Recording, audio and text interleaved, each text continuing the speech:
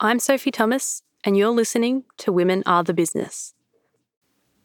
Before we go on, we'd like to address the unusual circumstances we're all in. As you all know, a lot has changed when it comes to the way we work and live due to the COVID-19 pandemic. And that goes for podcasts too. We've had to change the way we record to take social distancing into account. So parts of this episode are in fact recorded in a makeshift studio in the backseat of my car. Apologies if you hear some noise from outside the window or anything like that. We're doing our best to make things work in these strange times, just like you. Now, on with the episode.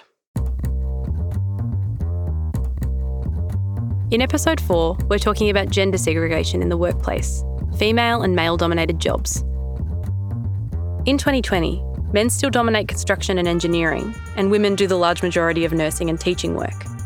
In spite of the leaps and bounds we've made on gender equality, with more women working than ever before, this is one workplace trend that has proven very, very hard to budge. And it has some big implications on women, men, and the way we live. I'm Libby Lyons and I am the Director of the Federal Government's Workplace Gender Equality Agency, and we are a regulator and tasked with collecting data from every organisation in the private sector with more than 100 employees. So we collect data on things such as the jobs that women and men do in the workforce, the pay that they receive, what employers are doing in terms of sex-based harassment and discrimination, the number of women and men they have on boards and governing bodies. So we collect this data annually, we collate it, and we provide a scorecard every year, which gives us a pretty real picture of what is happening in terms of gender equality in Australian workplaces. Let's talk a little bit about the research that you guys have done into gender segregation in Australian workplaces. What are some of the key things that you've found? So the interesting thing is that over half of all Australians work in an industry that's dominated by one gender or the other. And unsurprisingly, the male-dominated industries are those of resources and construction, and the female-dominated industries, or the most female-dominated industries, are healthcare, social assistance, and education and training. The research tells us that out of the 19 industries, or the categories of industries that are reported into us in our data set, just 8 have a gender balance. So we're not doing well really on that score. The proportion of women in the female-dominated industry of education and training has actually gone up over the last couple of years, which is disappointing. It was 62.5% in 2014 and it's gone up to 63.4% in 2019. There is no reason for that. In this day and age, there is no reason for that. And the other thing that I think is really interesting is that it doesn't matter what industry you work in, whether it be female-dominated, male-dominated or balanced, there is a gender pay gap in favour of men in all of them. Libby, who is an alum of the university, has seen firsthand what it's like to be part of Australia's gender-divided workforce. She studied education and became a school teacher before jumping into IT, then went into corporate affairs, working mainly in the mining sector. So I went from the very female-dominated industry of teaching to the heavily male-dominated industry of mining. So until I moved into the agency, I had never really considered my gender as having been a handicap to me in the workplace. But when I got to the agency and I started looking at the data that we were collecting, it made me stop and think about some of the hurdles I had personally had to overcome. So the data was hugely influential in the way I started looking at workplaces and thinking about the work that needed to be done. So did you ever anticipate that you would be in this kind of job? No, never. Yeah. Never. But this has been the best job I've ever had. Our next guest is a researcher who also uses data to assess how organisations are tracking when it comes to gender equality. He also advises them on how to make changes for the better. I am Victor Soho. I am a lecturer in leadership at the University of Melbourne. I want to figure out what are the different attributes of people who manage to become leaders and why is it that it is so hard for certain people to achieve those positions, whereas it's so easy for others. Victor himself works in a female-dominated field, gender research. What is it like to be a man who studies gender equity?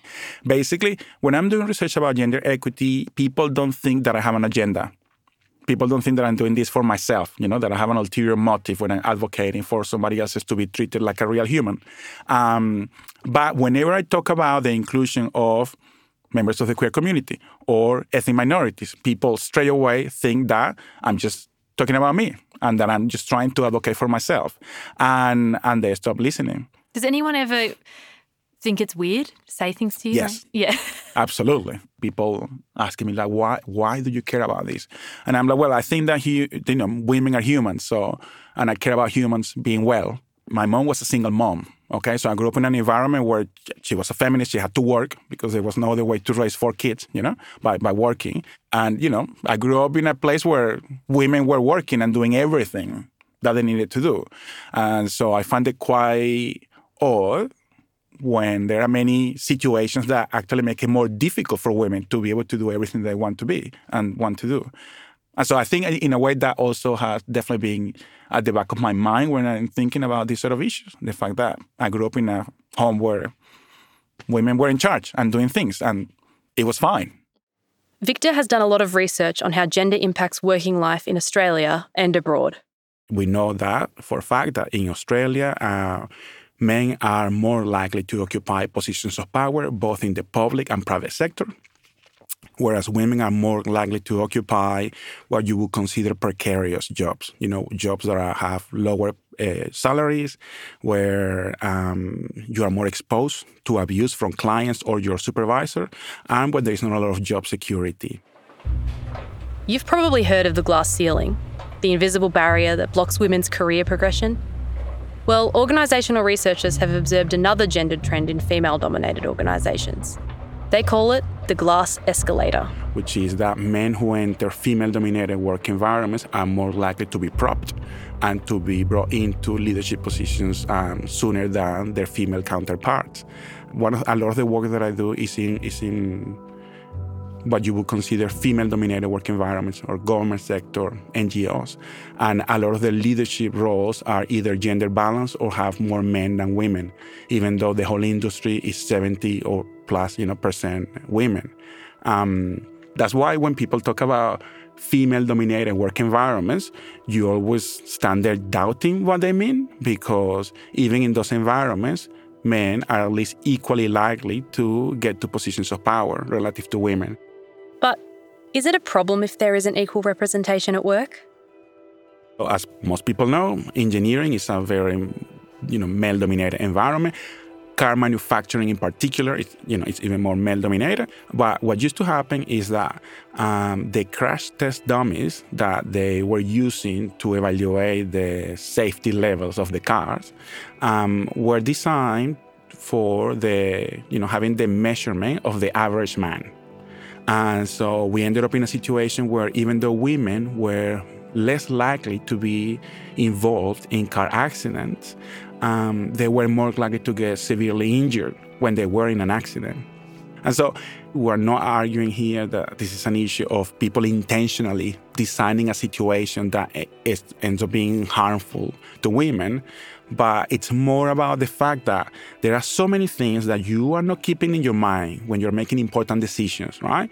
And so if you're not consulting the right people, or if the right people are not in the room when you're making important decisions about them, it is quite possible that you are going to end up developing a service or a product that doesn't really take them into consideration. And I suppose that extends to politics too. 100%. Yeah. In fact, it's interesting because I feel that in politics, the evidence is very clear and has been well researched for many years now. So, that's one of the reasons why people kept arguing that we needed to have some clear mechanisms to increase representation of women in politics, to the point that many countries around the world, even developed nations, have targets or quotas for women in politics, because they realized that a number of the policies that were being developed were ignoring the needs of women and their children. So if you like, many of the policies around women's reproductive rights are the consequence of having more women fully advocating for their own rights. Whereas if you have a parliament that is full of men or a Supreme Court that is full of men, it's going to be much harder for these basic fundamental rights of women to be protected or advocated for. Another key problem is pay. Even in female-dominated industries, men earn more. Data from the Workplace Gender Equality Agency shows that men in female-dominated industries such as health earn about 22% more than their female counterparts, and in male-dominated industries like construction earn about 18% more. Yes, so there is some research about that they have been tracking occupational sectors, and they've shown that when women start entering a specific occupational sector, the average salaries of the occupation start going down. What about men entering female-dominated industries? Yes. Is it common? What happens? So that's a very interesting question. So does the average salary of industry change when men enter the industry? And that's precisely the case. So in the case of computer science, that's literally what we saw. Like computing was a female-dominated job. So you just have a bunch of women doing calculations, And so when it became an interesting area, you started having more men walking into it, and then it started getting a much higher salary than the salary that all of these women were getting by doing basically the exact same job. And so, yeah, it is the case, right? When you have an industry where men are entering, the salary of the sector increases. Men face negative consequences too, particularly when they work in male-dominated workplaces.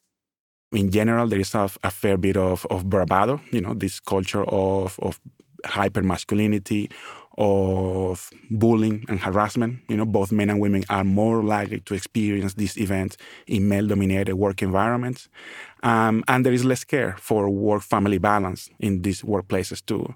And it's interesting things like, so for instance, men who are working in male-dominated work environments are more likely to come back to work soon after having a physical injury. And a lot of the time without being fully recovered from this. And so they are obviously putting themselves at further risk, but also the team members and the whole organization because of this. So it's not just about what negative consequences could there be for women when this happens, but there are also many negative consequences for men. It's a lot easier for women to work flexibly. In fact, men's requests for flexible work are twice as likely to be declined as women's are. So in order to address the real issues of discrimination that women face in our society, we actually have to address the discrimination and bias that men face in the workplace. And that is particularly around part-time work, parental leave, and flexible work. Because until we manage to address those problems of discrimination, women aren't going to get anywhere. So we need to address that first. And to me, that is vitally important. Men should not be afraid to ask for flexible work. Are there any legitimate reasons why workplace segregation exists? I mean, lots of the time people are always going to argue that, men's physical strength is an example. Yeah, that's why they end up working in construction, because they have to lift all those heavy stuff. I think the case of construction is interesting because actually relying on your personal physical strength at work is a predictor of physical injury.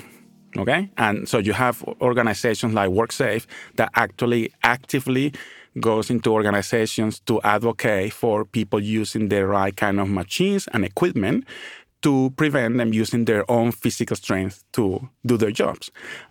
And so this idea that, we should continue to have only men in construction because they are physically stronger, when in fact all of the safety regulations and what we know about safety indicates that people should not rely on their own physical strength to do their jobs.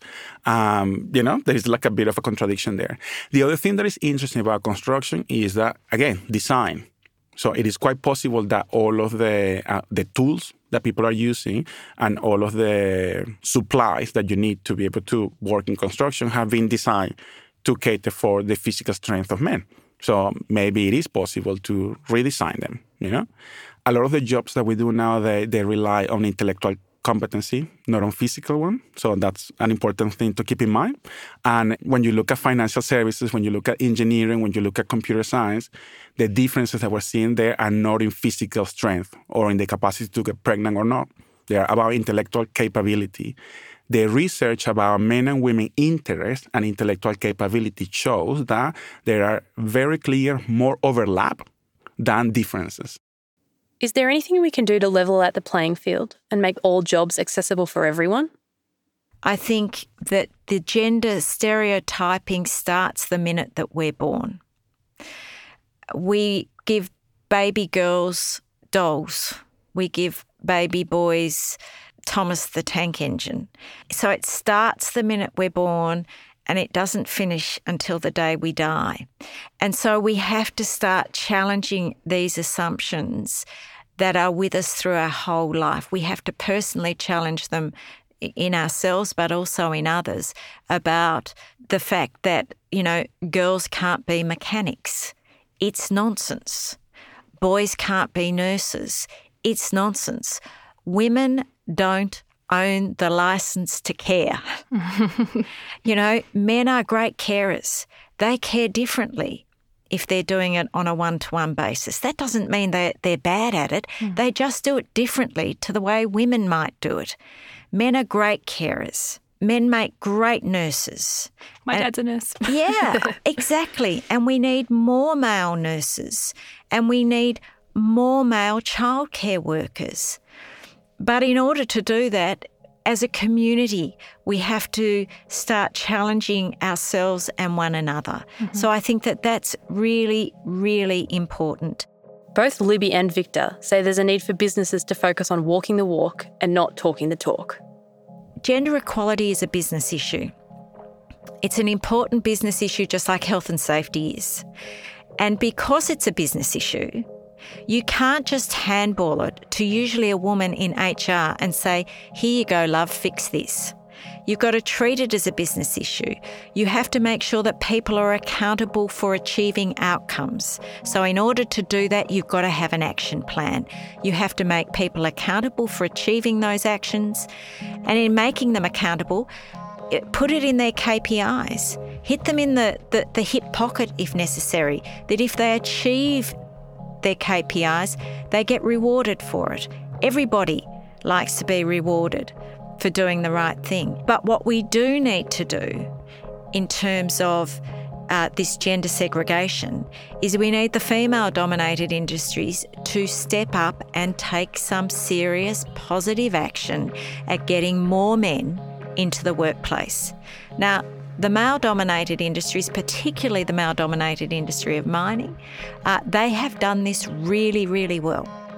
They have one of the lowest gender pay gaps of any industry, and they have been working really, really hard at getting more women into this male-dominated industry. Men are sometimes worried that the push for gender equality in the workplace will mean fewer opportunities for them. But Libby says this is not the case. It's all good for the economy. It grows the economy. And I understand at times that men are fearful that they are going to have their jobs overtaken by women. That's not the case. You know, as more women go into the workforce, it puts more money into the economy for the benefit of everybody. Actually, having gender equity could be good for many things. The research shows that the work environments are a little bit healthier. So in more gender-balanced places, there is less harassment and bullying.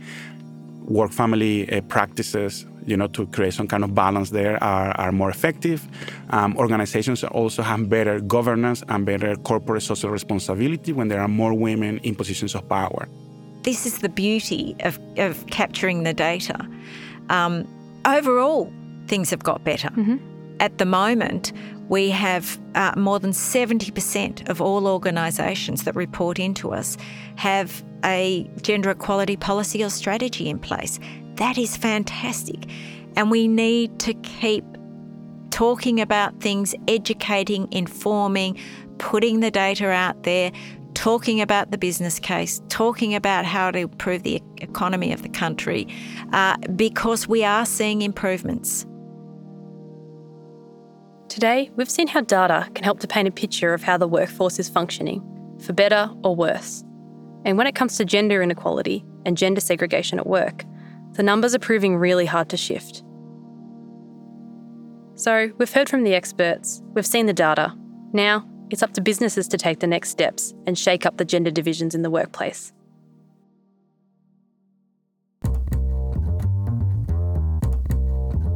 Thank you to our guests, Libby Lyons and Dr. Victor Soho. You can subscribe to Women of the Business on Spotify or Apple Podcasts for new episodes every fortnight. If you enjoyed this episode, don't forget to rate and review. For more insights on how women work and live, head to our website, fbe.unimelb.edu.au/Women Are the Business. Women Are the Business is recorded on Wurundjeri land at the University of Melbourne and sometimes in my car. The podcast is produced by Seth Robinson, James Whitmore and me, Sophie Thomas. It's recorded by Chris Hatzis, edited and mixed by Audiocraft's Camilla Hannon. The theme music comes from Epidemic Sounds.